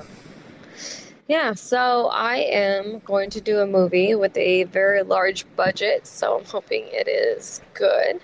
It has a $70 million budget. It is about El Chapo in his early days of life. And that should be starting in September. Wow. If I'm not mistaken. Yeah, $70 million is not chump change. No, $70 million is not chump change. Yeah, no. So I'm expecting this movie to be very good. Yeah, so we'll see. El Chapo. Now, that is a character who is definitely authentic. There was only one of him. Only one. But I don't know. And it's very strange because my biological father, his dad, so my biological grandfather, spitting image of that guy. No way. Swear to God. That must be weird. That must be really weird. It's weird. It's weird. Yeah, because my dad is Cuban, but my dad is he's the Cuban where he has blue-eyed, blonde hair, really dark skin. And his father, the one picture that I have, yeah, he looks straight out of Cuba. Yeah, I hear you. My father, I've got, my father's from Puerto Rico. He has green eyes. He's got dark hair, kind of wavy hair, but he's got these emerald green eyes that are piercing, and he was such a charmer. Such a charmer, and I am also the kid who is most like him in a lot of ways, and that's the thing that scares me. I know, me but too. I get it. I definitely keep it under control, and that's the main thing. I do have a little bit of a temper, I'll admit that, so I have to focus that. But let's talk about where people can go to find out more about you. Now, you say that you're not into playing games online. Do you ever play multiplayer online or no? I mean, I do occasionally. Yeah, I do have. Would you want to tell us what your tag is? My gamer tag. Okay. So I actually have forcefully not let myself have an Xbox console in 2 years, just so I get shit done. Okay. It isn't a very addictive. I do not have an addictive personality, but when it comes to that kind of stuff, it gets a little. So you're in GTD mode right now, getting things done. Yeah. Got it. All right. Well, I'll tell you what. Yeah. When you do. Fuck, if I remember it. I mean, I could look it up real quick. I know it is Sarah MC. Oh God, it's on my Microsoft account. Come on, I could look it up real quick. Yeah, I mean, we don't have to make it public, but certainly if people see you online, I think that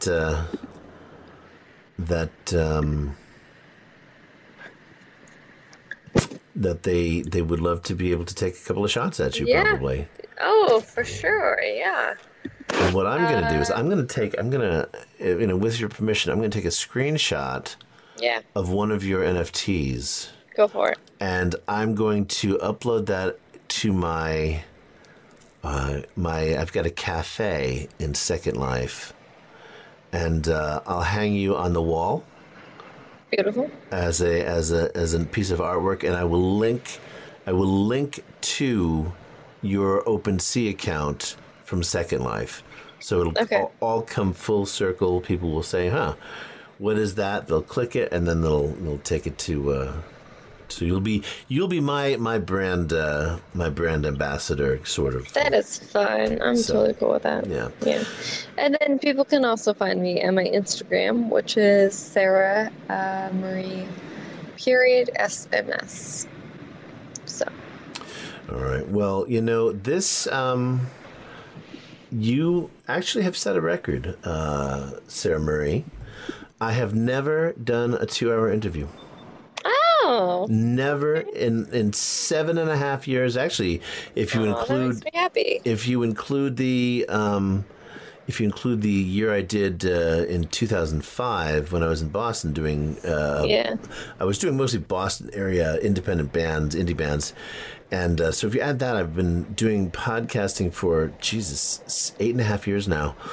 And I've never done a 2-hour interview because, frankly, they tended to get tedious.